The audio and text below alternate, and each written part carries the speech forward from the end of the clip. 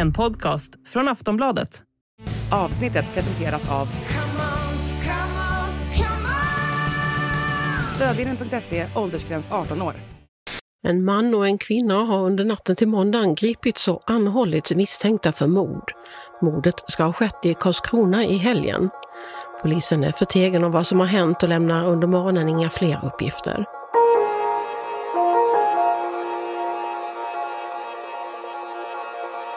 Den 78-årige mannen bodde ensam och hade inte en chans när han blev attackerad i sitt hem. Han blev överöst av slag och sparkar, föll till golvet och den 31-årige gärningsmannen drog sedan fram en kniv och högg 25 gånger. Som avslutning kastade förövaren en tv på mannen och skadorna i huvudet skulle rättsläkarna senare bedöma vara den troliga dödsorsaken. Med på platsen fanns också en kvinna, flickvän till våldsverkaren.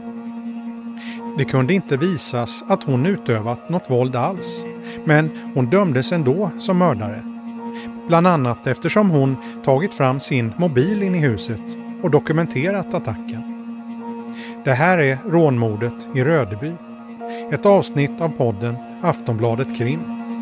Jag heter Anders Johansson.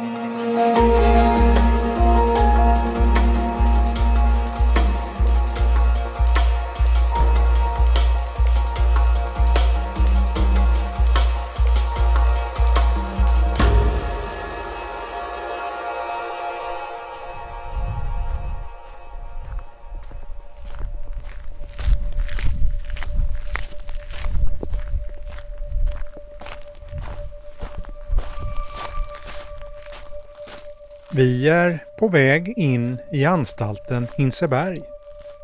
Det kanske mest kända av Sveriges 6 kvinnofängelser. Det ligger i Rödeby, drygt 2 mil norr om Örebro. Ditt anrop är registrerat. Var god dröj. Centralvakten Hinseberg. Ja, hej. Jag kommer från Aftonbladet. Skulle göra ett besök här idag. Ja, precis. Har du legitimation med dig? Ja, det har jag. Här sitter landets tyngsta kvinnliga förbrytare och anstalten är det av kvinnofängelserna som har högst säkerhetsklass. Vi är här för att träffa en intagen, eller klient som de kallas här, som avtjänar ett straff för mord. Vi ombeds visa upp legitimation för vakten som sitter osynlig någonstans där inne. Och när den kontrollerats genom kameralinsen öppnas grindarna på distans.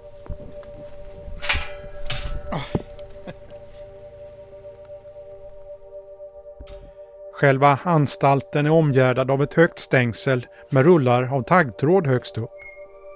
Innanför staketet möts vi av en grusplan. Fängelsebyggnaden är vit med orangea tegelpannor på taket och precis intill har ett nytt häkte blivit klart. Vi promenerar över gården och in på anstalten genom en tung glasdörr. Innanför finns en första reception där ytterligare en vakt hälsar välkommen bakom ett skyddsglas. Innan vi släpps vidare inåt får vi lämna ifrån oss legitimation och låsa in mobilen i ett litet värdeskåp. Ja, där. Mitt. Ja. Telefonen? Ja. Du behöver ha med den in sen. Nej. Kan du låsa in den bakom dig? Ja. Och så behåller du. Sen öppnas nästa dörr där 2 nya kriminalvårdare väntar. Här blir det säkerhetskontroll där man får gå igenom en larmbåge och här finns röntgenutrustning som på flygplatser. De ska kontrollera att man bara har med sig saker som är godkända och föranmälda och som vi har skickat bild på. En bandspelare och en kamera. De går också igenom vad som gäller för besök här. Jag vill bara fråga dig, vill du ha på dig ett överfallslarm? Om det skulle vara någonting, att du behöver larma där inne. Vad tycker ni?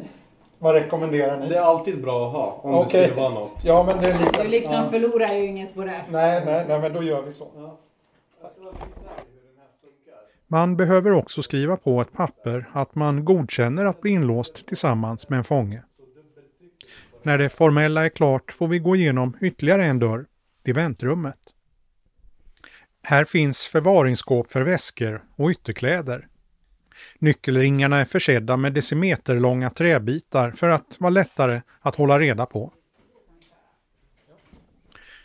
När jacka och väska är inlåsta öppnas snart ännu en dörr och vi är inne i själva anstalten.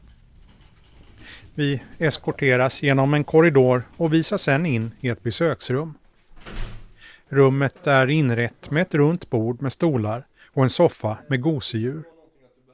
Här finns också leksaker och ett leksakskök i miniatyr.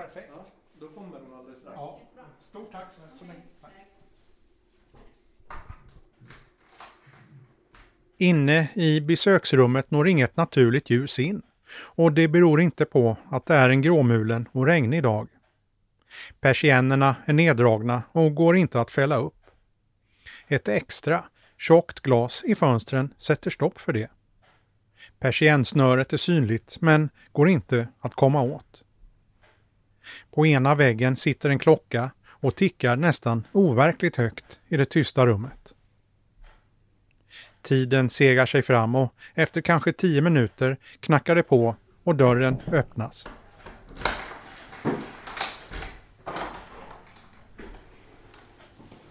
Så, varsågod. Ja.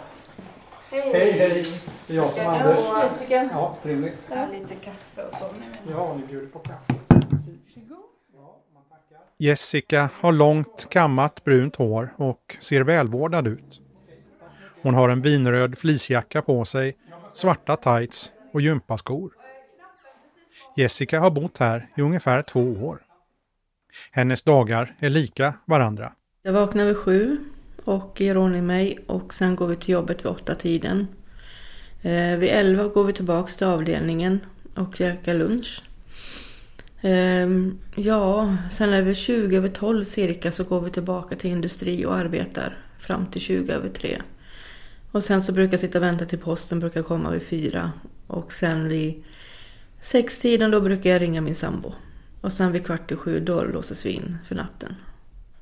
När Jessica säger att hon jobbar så handlar det i stora drag om fabriksarbete. Ja, vi jobbar på industri. Vi plockar skruv och gör kartonger.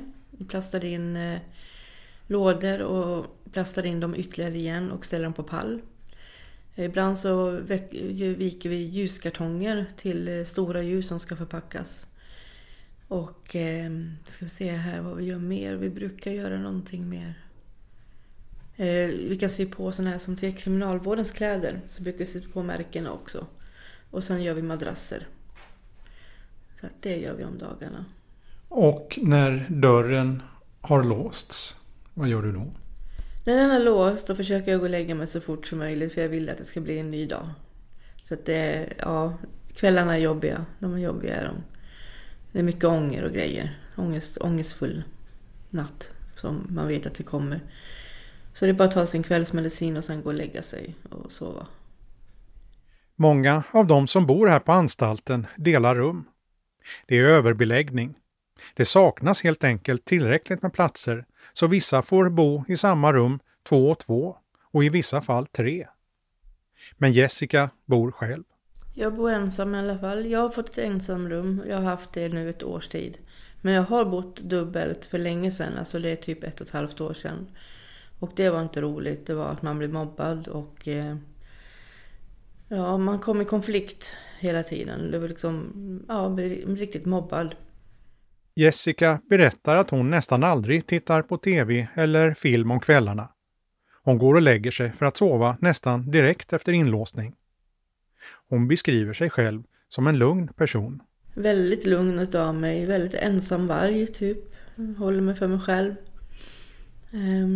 Väldigt lugn. Det kan jag bara säga. Jag vet inte hur mer jag ska säga. Snäll, omtänksam. Framåtriktad. Planerar allt i minsta detalj. Gör jag. För att få det bästa utav vardagen och grejer. Den som lyssnar nu kanske undrar hur en sån person hamnade här. Hur någon som själv beskriver sig som lugn, snäll och omtänksam hamnat på den anstalt som huserar Sveriges tyngsta kvinnliga förbrytare. Vi frågar Jessica, varför ska vi lita på henne egentligen? Ja, det vet jag. Det kan låta jättekonstigt och knepigt. Men Jag är oskyldigt dömd till mordåtalspunkten just, men inte till grovt rån och tillgrepp av bil, men just till mord har jag inte gjort. Så att jag hoppas att det finns någon som vill lyssna i alla fall och så. För ett mord har jag inte gjort. Det var min ex-sambo som gjorde det. Det här avsnittet är exklusivt för Aftonbladet Plus och PodMe-kunder. Gå in på kampanj.aftonbladet.se/Aftonbladet Krim så kan du signa upp för Plus i 2 månader för 49 kronor. Sen kan du lyssna på Aftonbladets app eller sajt. Vill du testa PodMe kan du göra det i 14 dagar kostnadsfritt. Gå in på PodMe.com och teckna PodMe-premium så får du tillgång till alla premiumpoddar helt utan reklam.